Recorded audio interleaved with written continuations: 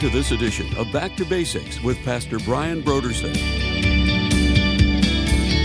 God doesn't change. So you see, this is what I wanted to communicate. We hear these terms sometimes, and some people get the mistaken idea that, theology, man, that's boring, or that's for big brain people, or whatever. I'm just an average person. I don't understand all of that stuff. No, this is the stuff that we need to understand.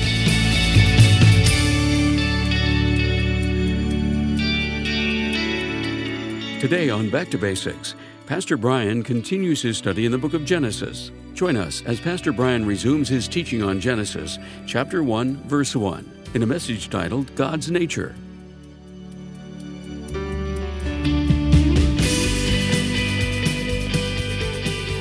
Now, here's Pastor Brian. These theologians will go through the attributes of God, and they will refer to the natural attributes of God. They will refer to the moral attributes of God. Some of them like to speak of the incommunicable attributes of God, which means attributes that God alone possesses, and then communicable attributes are attributes that God possesses, but he shares with his creatures, particularly with men. So we want to look at God's natural attributes. And then next time we want to zero in specifically on his moral attributes. But what are the natural attributes of God? Well, at the top of the list is eternality. Eternality. God is eternal. I have had, and usually it's little children that ask the question, I've had many calls on the radio program where a child will call in and ask the classic question, where did God come from? And the answer is, God has always been. When we say God has always been, he always will be. There never was a time that God came into existence, because he is from everlasting to everlasting. We are expressing there the eternality of God. God is eternal. God alone is eternal. Everything else is a creature. Everything else is made by God. God alone possesses the attribute of eternality. God is without beginning and without ending. He is everlasting. Psalm 90 verse 2 declares, even from everlasting to everlasting, you are God. That great prophecy in Micah chapter 5 concerning the birthplace of the Messiah. It says, but you, Bethlehem in Judah, though you be little among the thousands of Judah, yet out of you shall come forth to me the one who is to be the ruler in Israel, whose going forth is from old, even from everlasting. A declaration there of the eternality of the Messiah. And so God is eternal. Secondly, in regard to his natural attributes, God is what we call immutable. And this is a great attribute, believe me. God is immutable. We speak of the immutability of God, and this is what it means. God is absolutely unchangeable. God is absolutely unchangeable. He can never be different in his essence. He is always the same. It really would be frightening when we understand who God is. If he wasn't immutable, it would be a very frightening thing, because then he would be capricious. He would be perhaps one day benevolent, and then you never know. Maybe the next day he'd be upset. And that would be a horrific kind of a thing if that were the case. But the Bible teaches us that God is immutable.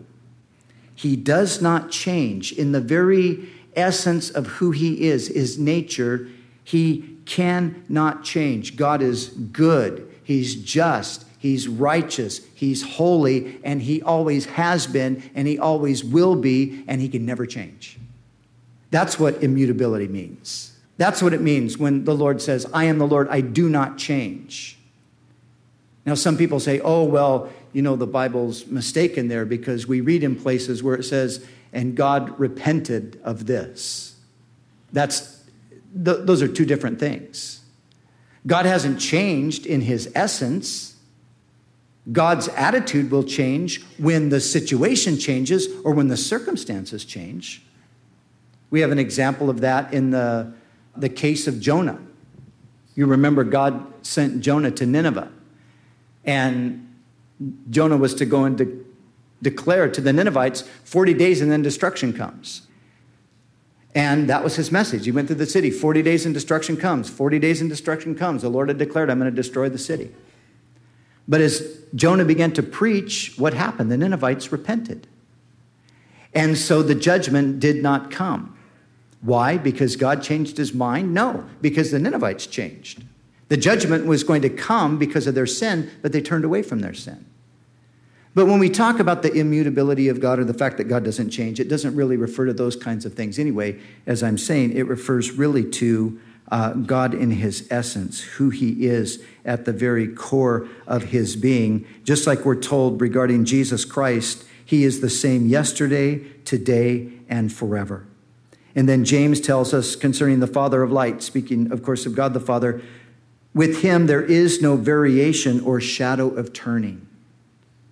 I am so thankful that God is immutable. And again, this doctrine is particularly comforting for the person who has suffered because of the fickleness, the changing nature of other people. A man says to a woman, I love you. I'll always love you. Will you marry me? Be my wife forever. And she says, oh yes, I love you. And she believes that he means it. And maybe he does at the time. But as the years go by, suddenly one day he wakes up and he says, you know, I don't love you anymore. And she's heartbroken. She's devastated. She's crushed. That's a sad reality for many people, isn't it? It doesn't have to be a husband and wife situation. It could be any kind of a relationship. But you see, that's the nature of fallen man. We are changing all the time. We are unstable. We are not unchanging. But God is. And you see, this is the beauty of it all. I never have to worry that one day I'm going to get up in the morning and God is going to say, you know, Brian, I have decided that I don't like you anymore. You know, Brian, I used to love you. But the more I get to know you, I just, I've changed my mind. That is not going to happen to me, and it's not going to happen to you because God doesn't change. So you see, this is what I wanted to communicate. We hear these terms sometimes, and, some people get the mistaken idea that, oh, theology, man, that's boring, or that's for, big-brained people or whatever. I'm just an average person. I don't understand all of that stuff. No, this is the stuff that we need to understand. And yes, of course, sometimes the theologians will use these fancy words to describe things, but we can take it and break it down and put it into our own language and understanding, and we see the tremendous blessing and benefit that comes to us from an understanding that I get up and I realize that the Lord doesn't change. His mercies are new every morning. His compassions never fail. That is tremendously comforting. Another one of God's natural attributes is that he is omniscient. Perhaps you've heard that before, and some of you, of course, know what that means. Some of you might not. It simply means that God knows all things. His knowledge is absolute, perfect, and complete always. God does not learn anything. God is not in a process of discovering new things. Like I was saying a moment ago, God saves you, and he's working in your life. But after a while, he discovers a few things about you that he didn't previously know, and he decides, you know what? This is a hopeless case. Throw you aside. No, that doesn't happen. You see, God can't learn anything. He's not in a process of discovery. God knows everything absolutely, completely, always has. God is omniscient. So God knows everything about you. He knows more about you than you know about yourself. He knows all the stuff that you've forgotten. He knows all the stuff that you've worked so hard not to know about yourself. God knows everything.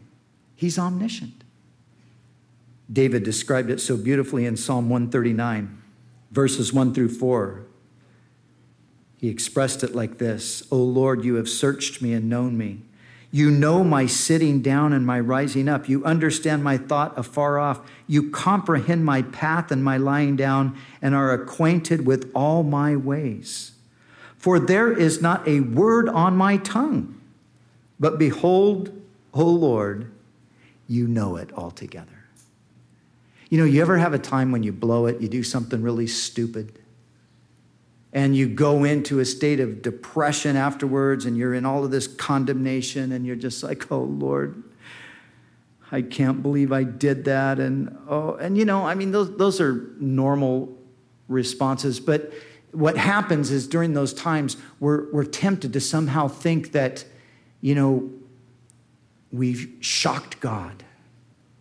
And of course, now that he knows the truth, now that he knows what's really going on, he's certainly not going to tolerate that any longer, and we are out.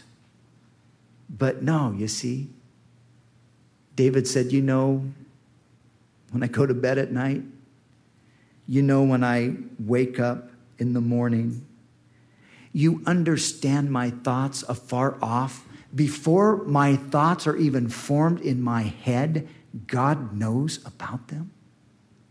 Before the word ever forms on my tongue, God already knows what I'm going to say. And with all of that unbelievable understanding, what does he say? He says, I've loved you with an everlasting love. You know, isn't it true that sometimes when we go through a process of discovery, what we discover is, I don't really like this person. I don't love this person. I thought that I liked you, or I thought that I loved you because this is who I thought you were. But now that I know you better, and now that I see you for who you are, I don't want to have anything to do with you. But you see, God already knows. And that's part of what it means when we read in Romans chapter 5 that while we were yet sinners, Christ died for us. He knew all of this stuff because he knows everything. We read in Psalm 147, he counts the number of the stars. He calls them all by name. His understanding is infinite. Now, just for 1 second, let's just think about this. Think about the magnificence of a being who knows everything. You know, there are some people in the world who are smart, smarter than others. They're actually quite intelligent. But you know, the most brilliant mind is nothing. It can't even remotely begin to be compared with God. He knows everything about everything. He knows the smallest detail about everything. He knows how many hairs are on our heads.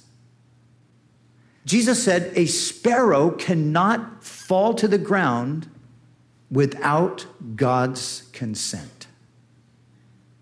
You want to know how in control God is of this world that we live in? Sometimes we look around and you think, man, is anybody in control?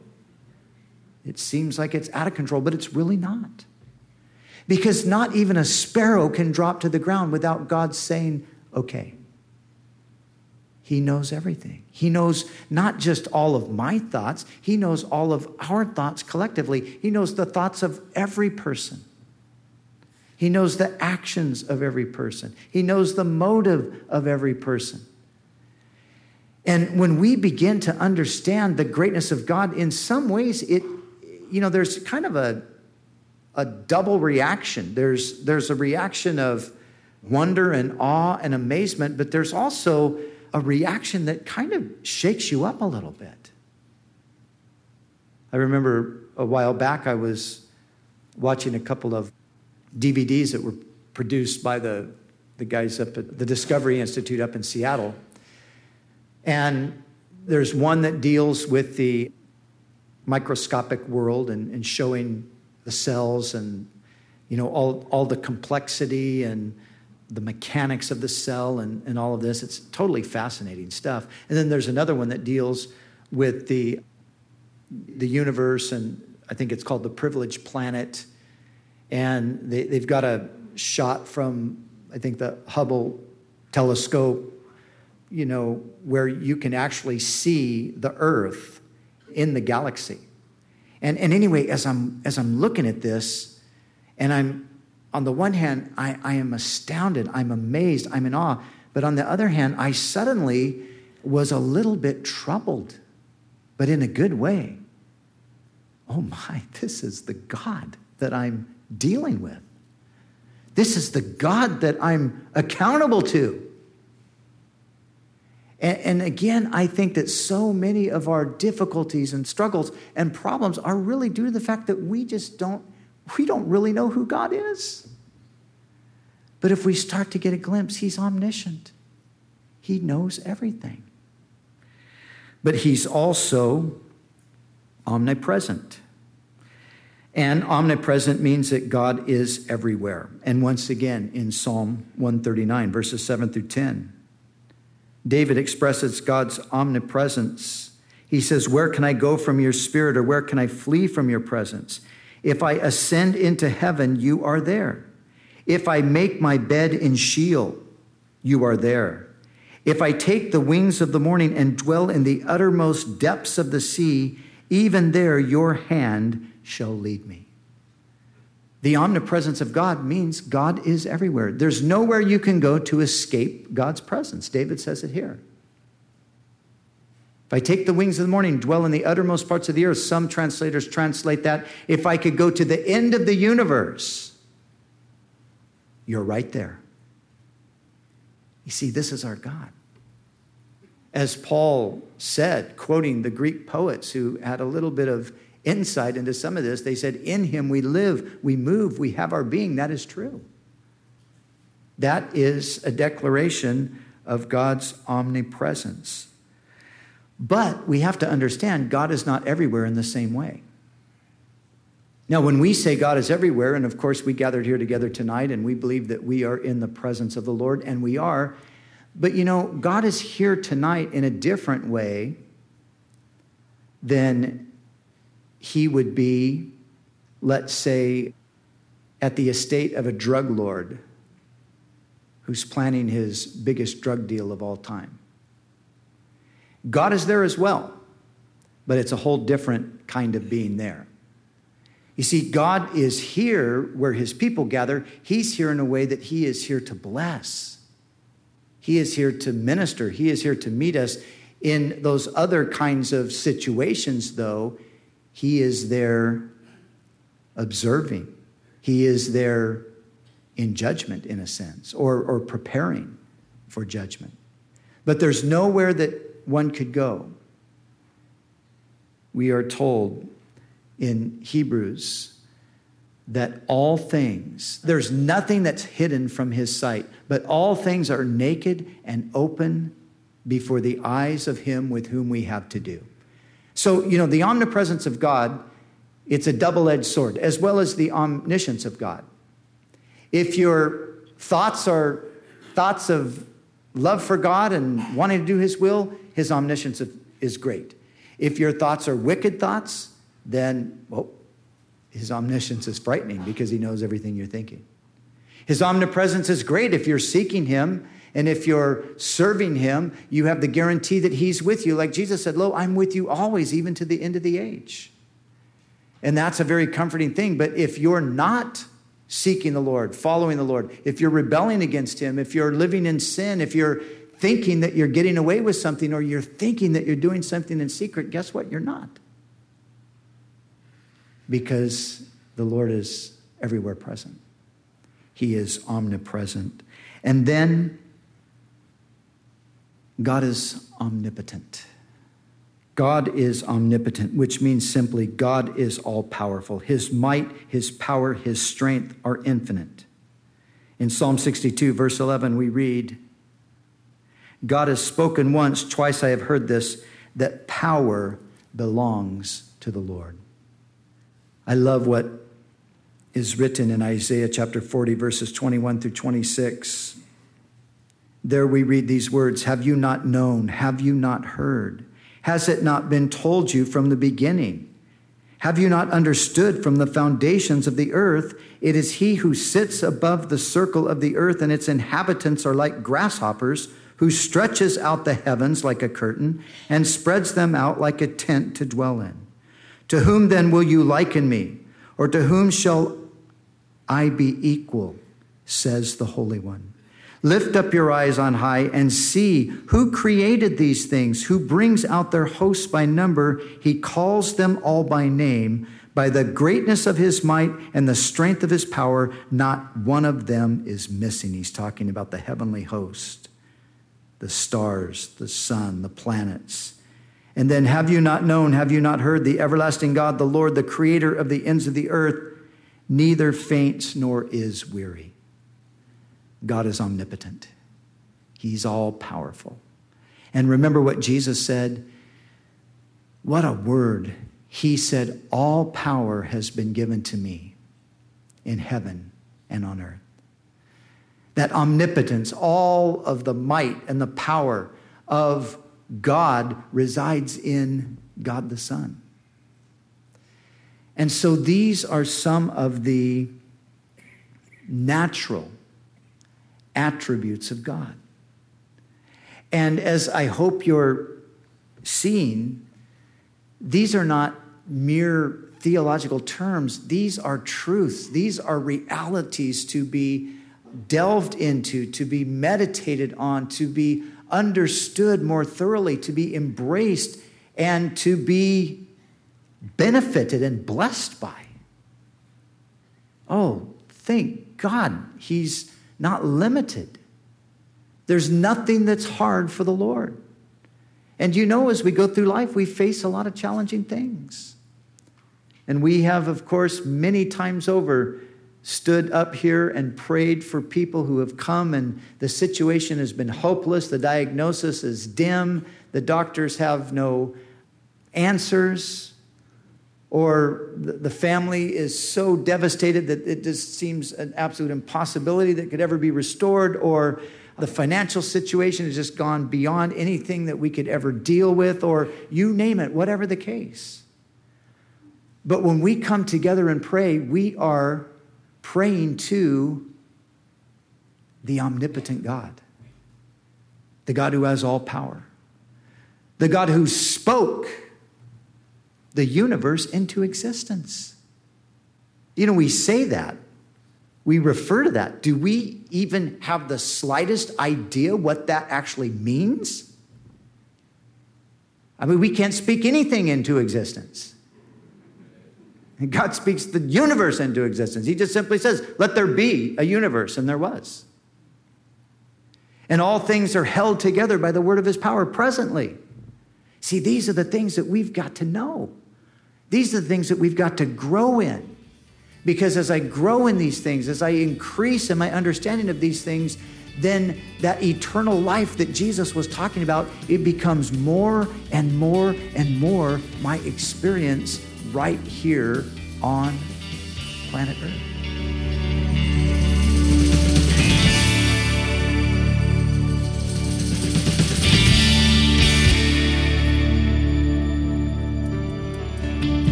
For the month of August, Back to Basics Radio is offering a book titled Bullies and Saints, an honest look at the good and evil of Christian history by John Dickson.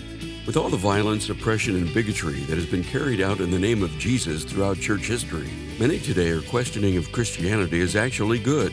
In his book, Bullies and Saints, John Dickson takes a critical look at the history of the Christian church, both the horrific and the honorable. Whether you're a Christian or an atheist, you will understand Christian history with the help of historian John Dickson through a balanced and honest examination of both the good and evil of church history. If you've ever struggled with the atrocities that have been committed by the Christian church, then you need to get this book, because the worst of church history is only half the story. The book Bullies and Saints, an honest look at the good and evil of Christian history by John Dickson, is our gift to say thank you for your donation to Back to Basics. So we encourage you to call us right now. at 1-800-733-6443 or visit us online at backtobasicsradio.com. We'd also like to remind you that all of our other resources are waiting for you at backtobasicsradio.com or by calling our request line at 1-800-733-6443. That's 1-800-733-6443. Our desire is to encourage you in your daily walk with God. We'll continue tomorrow with more valuable insights from Pastor Brian as we study together in the book of Genesis.